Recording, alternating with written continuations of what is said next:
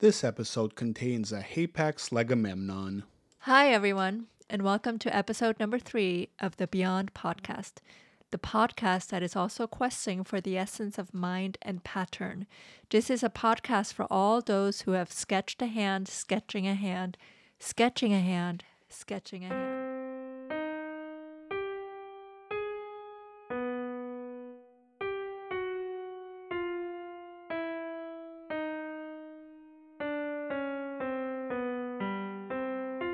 Hi folks, welcome back.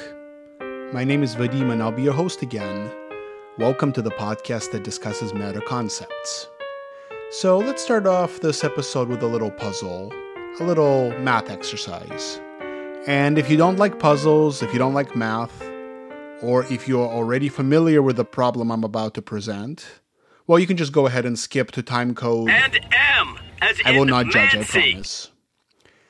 This exercise comes from Douglas Hofstadter's book Gödel Escher Bach, and it's called the Mu Puzzle. Yeah, that guy again. And it has nothing to do with livestock or bovines. And for all you physicists out there, it has nothing to do with calculating the coefficient of friction. Although if you do know of a physics problem that involves cows and calculating the coefficient of friction, that would be awesome. Please write into the podcast and share. So, as I was saying, this is the mu puzzle, as in the letters M and U.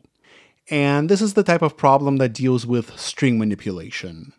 So we start with some initial string, which is a sequence of characters. We can then apply formal rules to make changes to the string. We can apply these rules in any order and any number of times. The goal is to see if we can transform the string from some initial value to some desired target value. In the mu puzzle, we'll be dealing with strings containing only characters M, I, and U. If you are more of a visual person, you can swap those three letters with other symbols like apples, carrots, and tomatoes, or seashells, rocks, and feathers, if that helps. But for my description, I will stick to the problem as it was originally stated. So here are the rules.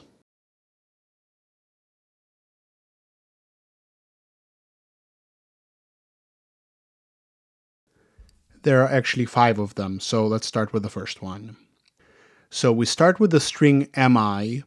That's our axiom, just those two characters, m and I. We can add a u to a string that ends in an I. So for example, the string mi can be transformed into the string miu. The next rule is that we can double the string that comes after the m. So for example, if we start with our axiom mi, we could transform that into mii. Or if we have a string like miu, we can double whatever comes after the m and get miu, iu.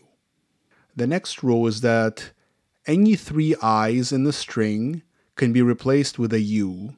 So if we start with a string like m, I, so that's 4 i's, we could take the first 3 of those and change them into a u. So we would get the string mui. And then the final rule is that any 2 u's in the string can be removed. So for example, if we have muuu, we can remove 2 u's and just end up with the string mu. We can apply these rules as many times as we want until we get the desired outcome. For example, if we wanted to produce the string miu, we could start with the string mi, that's our axiom. We can then apply rule number 1, which allows us to add a u to any string that ends in an I, and turn mi into miu. We can then apply rule number 2, which is our doubling rule, and turn miu into miu. So the sequence of applying rule number 1, followed by rule number 2, could turn our starting axiom mi into the desired string miu. So that's one example. However, the challenge of the mu puzzle, as you may have guessed from the name, is to turn the starting axiom mi into the string mu. I'm going to return to this problem in the next episode of the podcast.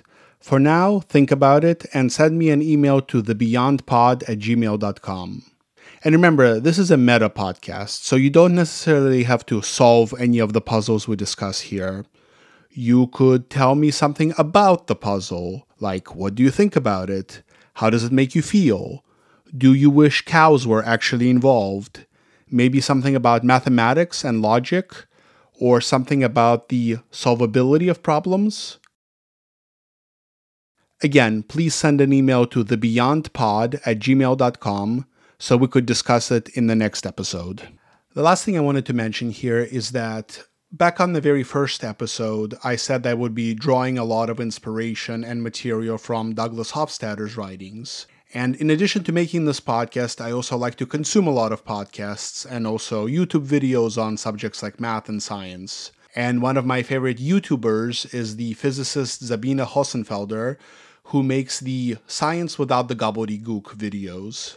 Now, there's a running joke on that YouTube channel that no matter what the topic of the video is, Dr. Hossenfelder always finds a way to mention Albert Einstein. Now, this works just fine if the video is about something related to general relativity or quantum physics. But she finds a way to also sneak in Einstein in videos about unrelated topics like medicine or the obesity epidemic. So just like that, I'm also going to try and sneak in Hofstadter into this podcast. Now, let's talk about something else. So you may have listened to the podcast and got to this point, or maybe you skipped ahead because you don't like puzzles. Do you wish to file a complaint? You can email thebeyondpod@gmail.com. But keep in mind, it's just me. I don't have a production team and I don't have a team of customer service representatives to hear complaints. But what if I did? Actually, I am just a humble podcaster, so I probably don't need customer support. But imagine that there's this huge corporation with thousands of customers, and the customers call on the phone all the time, and sometimes they call to stop services or start services, sometimes they call to complain, and sometimes they want to know about the bill. And the people in charge, of course, want to make sure that the customers are happy, but at the same time, they want to keep the costs down on customer support. So one of the bosses comes up with a great idea. What if we were to write down all the common customer issues and give customer support precise instructions for what to do? For example, a call comes in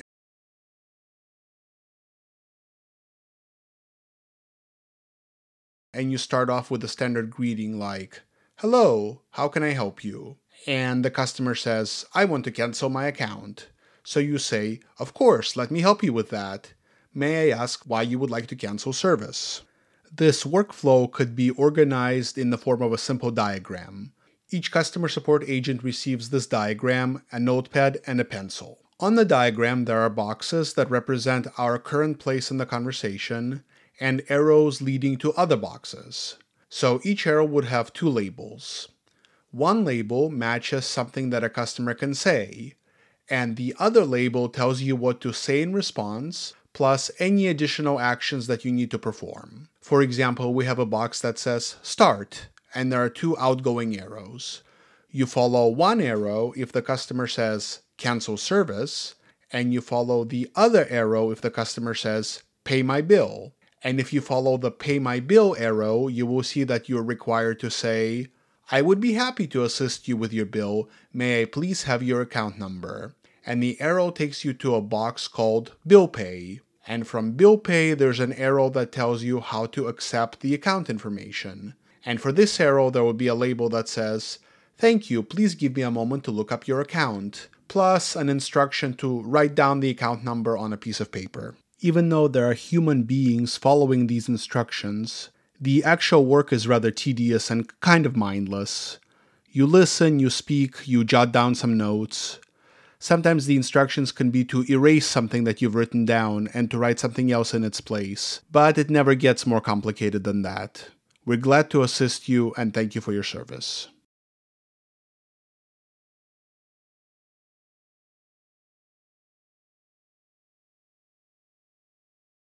So the company rolls out the system and the bosses are so proud of themselves. Everyone on the phone in the customer service department has this nice laminated piece of paper with a bunch of boxes and arrows. And for the common cases, they just follow along, saying exactly what the instructions tell them to do. But over time, the bosses realize that this isn't enough.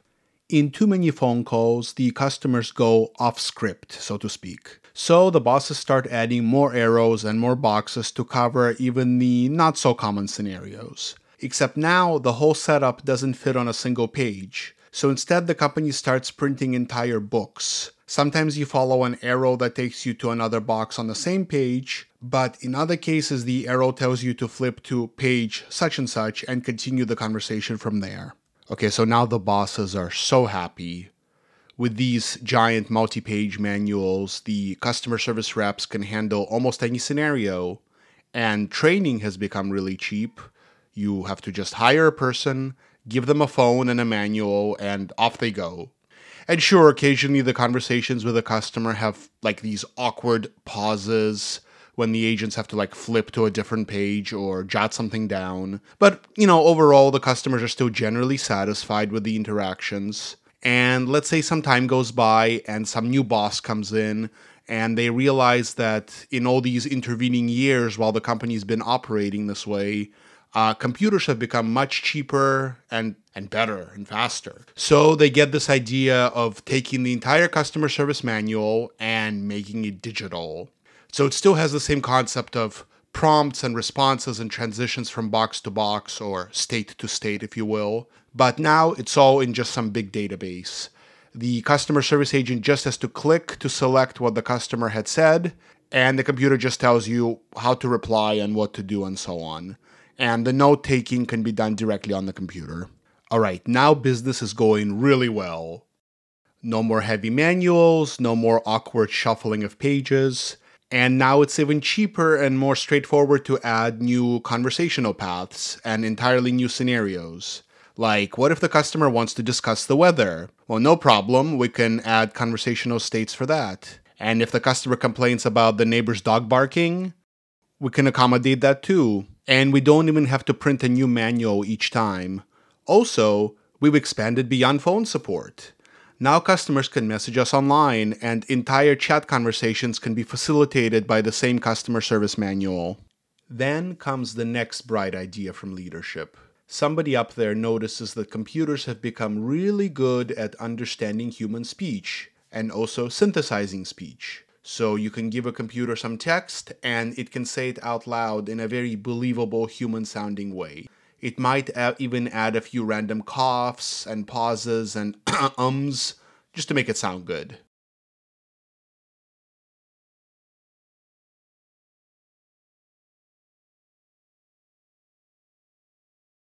So the bosses go ahead and replace most of the customer service department with computer software that can take phone calls, listen to the customer, and then reply back using the same huge database from before. And the customers don't even seem to notice they're talking to a computer. And at this point, you might be saying, wait a minute, I know what this is. You're talking about the Turing test.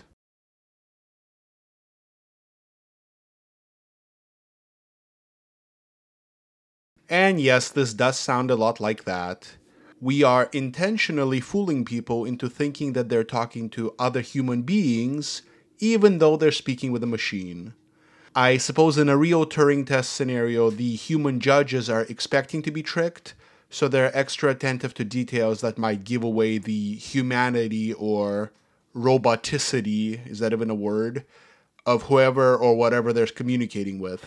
But in our customer service scenario, the customers don't have any a priori reason to suspect anything. Maybe it's easier to get away with trickery this way, but actually the Turing test is not the point that I was trying to make here. Let's take a step back.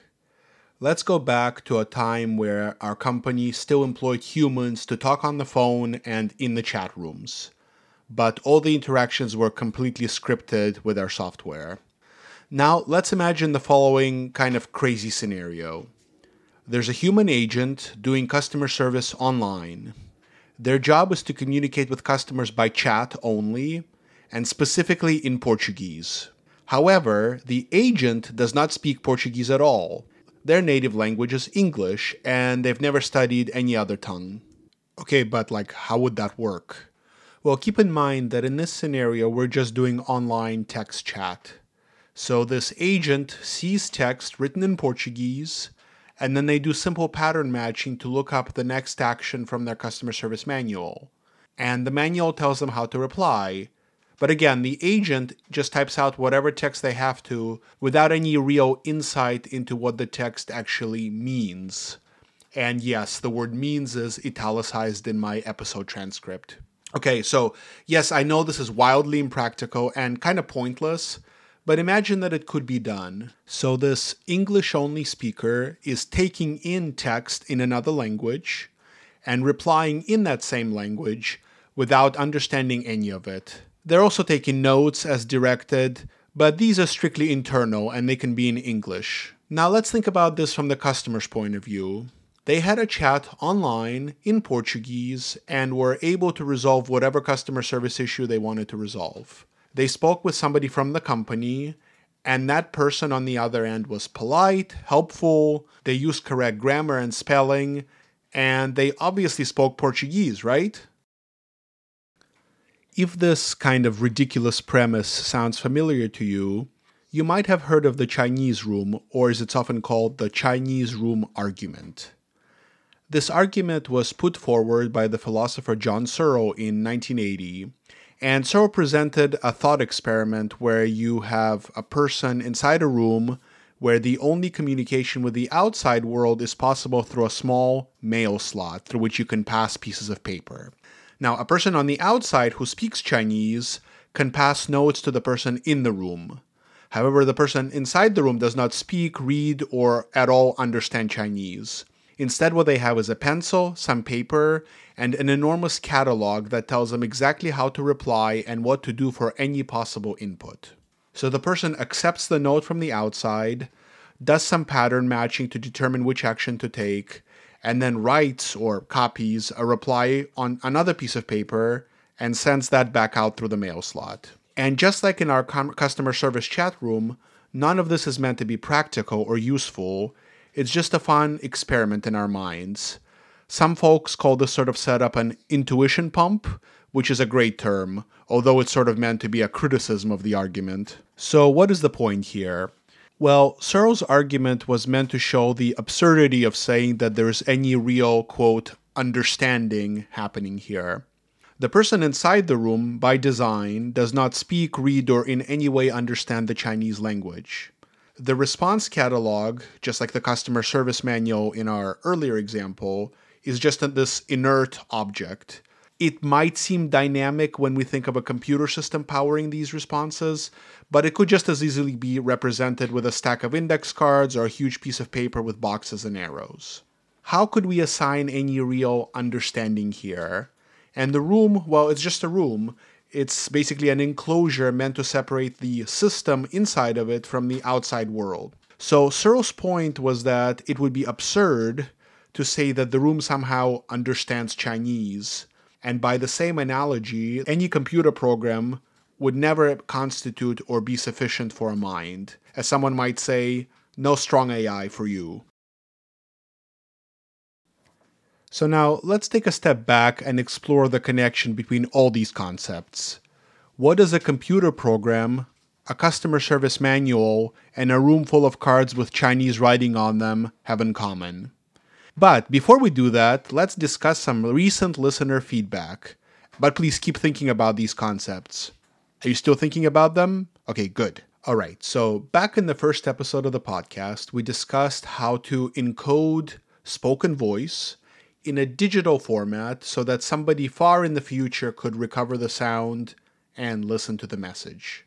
I suggested sampling the sound wave at some fixed sampling rate and then representing the individual loudness levels as 16-bit binary integers. If you recall, we could write down these binary values using rocks and seashells to represent ones and zeros. The idea was that somebody in the future could use the shared language of mathematics to recognize binary numbers and then reconstruct the sound wave. Now, one of the challenges is that a wave, for example a sine wave, oscillates around zero, so sampling over time requires both positive and negative numbers. So how do we communicate negative numbers if all we have is ones and zeros to work with? There is no negative sign in our message alphabet. So my suggestion was to use what's known as the sign magnitude notation, where the first most significant bit of every number is 0 if the number is positive, and 1 if the number is negative. And to get this point across, the audio message would start with a pure sine wave. So if somebody graphs the values over time, they would start at 0, go up, curve back down to 0, and so on. This first hump would look very familiar to any civilization that understands math. It looks just like the value of sine x as x goes from 0 to pi. And then the next group of binary numbers would look just like the first group, except they would all start with a 1 bit in the front. This would strongly hint to the reader that these are just the same values but negative, for example, as the wave goes from pi to 2 pi. Do you remember this discussion? Go and listen to the first episode if you don't. I'll wait. Okay, so in response to this, we have a listener named Dan in Tokyo, and he suggested a simpler approach that avoids the complexity of having to communicate how to encode negative numbers. So here's the idea. After sampling the sound digitally, we can find the lowest negative value that we recorded, and then we shift the entire wave up such that the lowest value becomes 0 and all the other values move up by the same amount. So if somebody were to graph the result, it would still look like the familiar wave pattern. So I think this is a great workaround, and it really simplifies the amount of information that has to be somehow encoded or implied in this message. So thank you, listener Dan. Okay, and in the second episode of the podcast, we discussed quines, which are computer programs that emit their own source code when executed. And we have listener Tilo in San Francisco who suggested that we discuss the computational concept of fixed points. And if we follow this rabbit hole, it leads us to something called Kleen's recursion theorem, and then onto quines in such a way that is so wonderfully meta that I'm sort of contractually obliged to talk about this on this podcast, and I'm afraid I'm going to have to drag you down into the rabbit hole with me.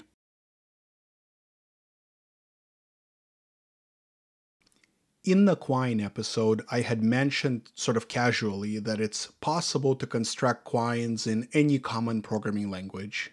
Well, why must this be so? The proof of this is actually quite elegant and not terribly long, but it would be very hard to describe it verbally in an audio podcast. Plus, I'll be honest with you, I don't think I have the pedagogical chops of someone like, I don't know, Grant Sanderson of the 3 Blue 1 Brown YouTube channel to explain a proof like this, even in a multimedia context. So let me instead try to sketch out the components that go into the proof, and I'll leave it as an exercise to the listener to do the hard work of actually studying the proof. Let's start with concept number 1. When discussing quines, we have to specify that a programming language has to be Turing complete, and that it has to be a reasonable language. And there are some caveats around this, but I'm not going to get into it. But pick any common programming language that you've heard of or maybe worked with directly. Chances are it's admissible. So Python, Java, C++, Go, BASIC, all of these qualify. What does it mean to be Turing complete? Now, we touched upon this briefly in the previous episode where we discussed cellular automation. But in plain terms, Turing completeness of a machine or language means that you can perform any computation. So, do you like video games? Do you have a, I don't know, Playbox 3000 at home?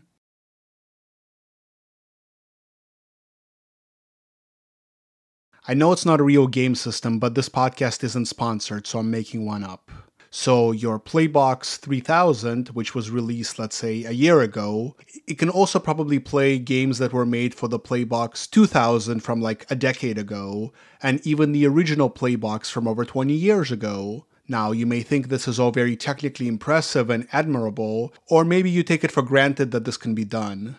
For example, you probably have also messed around with emulator software on your personal computer, and it allows you to play classic arcade games, which are probably also pretty old. So it should come as no surprise that a general-purpose computer can simulate another such computer. The typical use case is that your modern high-power computer or games console could simulate an older, less powerful computer or of a similar model or maker. But it doesn't have to be that way. For example, you could emulate other computer architectures. Your Playbox may be able to use emulation to let you play a game originally built for some rival platform like GameStation. And if you're patient enough, you could simulate a modern computer system on a much older computer system. It's just that the simulation will run very slowly. But the speed isn't important for what we consider the abstract concept of computation. The intuition I'm trying to build here is that all practical general-purpose computers are basically alike in this sense. Given enough time and memory, any computer can compute anything that another computer can.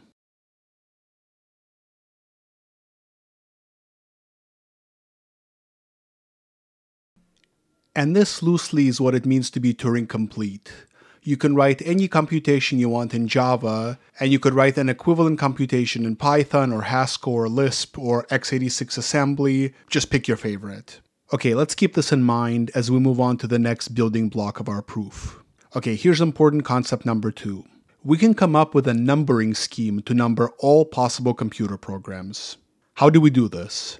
Okay, well, let's start with a practical approach. Of course, we have to pick some specific language or computer architecture to do this numbering. If we're dealing with digital computers, then a program is just some string of ones and zeros. If we interpret this string as a binary representation of a natural number, then that number represents the program. We can then organize and sort all valid programs by their number and assign a unique index to each. So let's say the first valid program is at index 0, the next one is at index 1, and so on. So for example, you might say, I have a program here that takes two numbers and adds them. And I might say, yes, that is program number 653 in our catalog. Or you might say, I have a program here that happens to be a word processor. And I would say, yes, I see that is program number 53,257,257. Now, what's cool about this numbering scheme is that you could do the same thing for programs expressed in any high-level language. For example, let's say that the shortest valid Java program is exactly 10 bytes long, and I'm just making this up. Now, this can be program 0 in our catalog. There might be multiple valid Java programs of this length, so we can assign numbers to them based on, let's say, an alphabetical ordering. We then consider all valid Java programs that are 11 bytes long, then 12, and so on. And again, we have this equivalence between a piece of Java code like printline hello world and a number like 1,234,000. Is it weird to think of computer programs as just numbers in a catalog? Well, it might be, but the cool thing about this mapping is that it allows us to treat computer programs as numbers and manipulate them using the same mathematical tricks. Time for concept number 3. This one is called the SMN theorem. Just those 3 letters. Sierra, Mike, November, if you prefer. In a nutshell, this theorem tells us that if we have a computer program that takes M, as in Mike, inputs, and N, as in November, additional inputs, we can rewrite this program as a new program where the first M, as in Mike, inputs are fixed or hard-coded, and now there are only N, as in November, free variables. And M, as in Mancy. In very practical terms, let's say you write some code that accepts two numbers, x and y, and returns the result of x plus y. For any value of x, we could write a new program that takes that value of x as a hard-coded value in the body of the program, and the new program only accepts y as input. It's trivial to see that the new program would return the same value for any input y as the original program for a given value of x. And what's important to note is that rewriting the original program this way can be fully automated, i.e. computable. In other words, there exists a computer program that takes another computer program as its input and outputs a modified computer program where some of the original program's inputs are now hard-coded. So this idea of computer programs that take other computer programs as input. Well, if you've worked with compilers or interpreters before, this concept is probably not so counterintuitive. And remember how we said that programs could be thought of as just natural numbers? In which case, giving a program as input to another program is not different than asking a program to crunch a number, and that's something we're surely comfortable thinking about, right? Okay, time for concept number 4. Let's talk about Kleen's recursion theorem. In this theorem, we start with any function on natural numbers. Let's call it f of n. And this function has to give us an output for any possible value of n. As a reminder, natural numbers are just non-negative integers, so 0, 1, 2, 3, 4, and so on. So for every natural number, this function gives us an output that's some other natural number. And remember, we can also think of computer programs as being represented by natural numbers. What Kleen's recursion theorem tells us is that for any function f of n that works just the way we described, there exists some value n such that there is a computer program with the number n in our catalog, and there's another computer program with the number f of n in our catalog, and these two computer programs are equivalent to each other. That means that these two programs will always give us the same output for any input, or they will equally fail to give us an output for the same input for which they're undefined. This value of n, as in November, is called the fixed point for the function f. Okay, so we looked at 4 building blocks so far. We discussed how all Turing-complete machines or languages are equivalent. We discussed the concept of assigning numbers to programs such that any given program could be thought of as having a specific numeric index in some infinite catalog. We discussed how it's possible to automatically transform a program that accepts some input into another program where that input is assigned to a value. Finally, we discussed the existence of fixed points for functions that operate on natural numbers. If you are comfortable with these building blocks, I encourage you to look up the full proof that demonstrates the existence of quines. The gist of the proof is that we can construct a program that takes another program and returns its index in our program catalog. By Kleen's theorem, we know there must be some program whose place in the catalog is equivalent to the program itself. That is to say that there exists a program that computes a number, and that number happens to be the program's place in the catalog, which makes it a quine. Obviously, what I just said is a little bit high level and hand-wavy, so in the transcript of the episode, I included a link to a very nice proof by mathematician David Madore that connects all the concepts above in a nice, concise summary. So thank you, listener Tilo, for bringing up this deeply fascinating subject. The building blocks described previously are also fundamental to understanding Gödel's theorem, and of course also the central topic of Hofstadter's Gödel, Escher, and Bach. Yeah, that guy again. And if you want to shoot me an email that's sure to send me down another deep rabbit hole like Tilo did, I'm looking forward to hearing from you at thebeyondpod@gmail.com. And of course, the transcript of this episode is available at thebeyondpod.com. Again, that's thebeyondpod.com. So, that was quite a detour. All right, we're here. Let us never speak of the shortcut again. Why did the philosopher John Searle construct this thought experiment in this manner?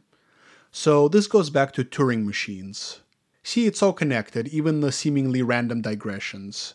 These machines are these abstract models for computation, and in practice we could build computing machines that are mechanical, or based on simple electronics like vacuum tubes, or based on transistors or pipes with water flowing through them, or billiard balls, or any number of ways, none of which are exactly practical.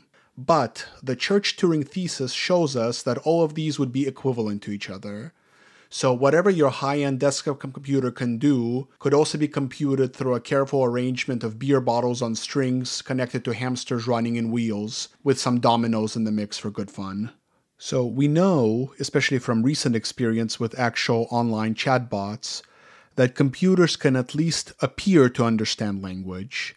And computers have been successfully fooling human judges on Turing tests since at least the 1990s. And as we've discussed, computers are Turing machines. So in Searle's example, he describes a machine in the form of a room with cards, pen, paper, and a person following some simple mechanical instructions. This room could be equivalent in its programming to, let's say, a digital computer program that's a Chinese-speaking chatbot. The way the argument is constructed is supposed to prime your intuition in favor of saying, well, no, there is no real understanding here. The room is just a room, the instructions are just paper, the human in the room doesn't understand Chinese, and in fact could probably be replaced with a mechanical device. So we cannot assign attributes like thinking and understanding and having a mind to the Chinese room, and by the equivalence of Turing machines, the argument could be extended to any computer with any programming. No matter how sophisticated the hardware or the software might be, Searle's argument would, argue that it cannot have consciousness. What is my purpose? You pass butter. Oh my god. This is, of course, a philosophical argument from the realm of philosophy dealing with the nature of the mind. Out of respect for minds, I capitalize the word mind in the transcript. I hope minds like this. Now, I'm not a philosopher, and I'm also bad at arguing about philosophical topics, so I will not attempt to take Searle on directly. What I like about the argument, though, is that it makes you think about aboutness. It's very meta. It makes you think of topics like, is the mind computable? And if so, can we build a computer that, well, computes the mind? And if such a computer could be built, then we can build any number of equivalent machines in the Turing sense that perform the same computation. That means the simulated mind could be simulated equally on a digital supercomputer, on your personal laptop, on your exercise smartwatch, or a box with a bunch of vacuum tubes connected to mercury lines, or the aforementioned hamsters and wheels connected via dominoes to other ridiculous Rube Goldberg devices. Conversely, if we say that the mind is not computable, well, that's a pretty big claim to defend. That means that the mind, running on a biological brain, which is based on biochemistry, which is based on chemistry, which is based on quantum physics, so we're saying it's somehow more than its components in the sense of strong emergence. There must be then something extra physical that makes the mind special, and that's a pretty big claim to make. And it's hard to see how it would be a proper scientific argument if the specialness of the mind goes beyond the physical somehow. So I guess I am staking a claim here that I'm in the camp of minds being computable and therefore simulatable on any sufficient combination of hardware and software, even if the particular choice of hardware and software goes against every intuition of what objects we can bestow with the label of thinking or conscious systems. So once again, thank you so much for sticking with me through these discussions, rants, and many digressions. If you enjoyed this podcast, please press 1. If you dislike this podcast, please press 0. Thank you. Your plea has been Rejected. Or better yet, email me at thebeyondpod@gmail.com and tell me what you think. And don't forget to ponder the Mew puzzle from earlier. We'll be talking about it next time. For now, thank you and see you all soon. Goodbye.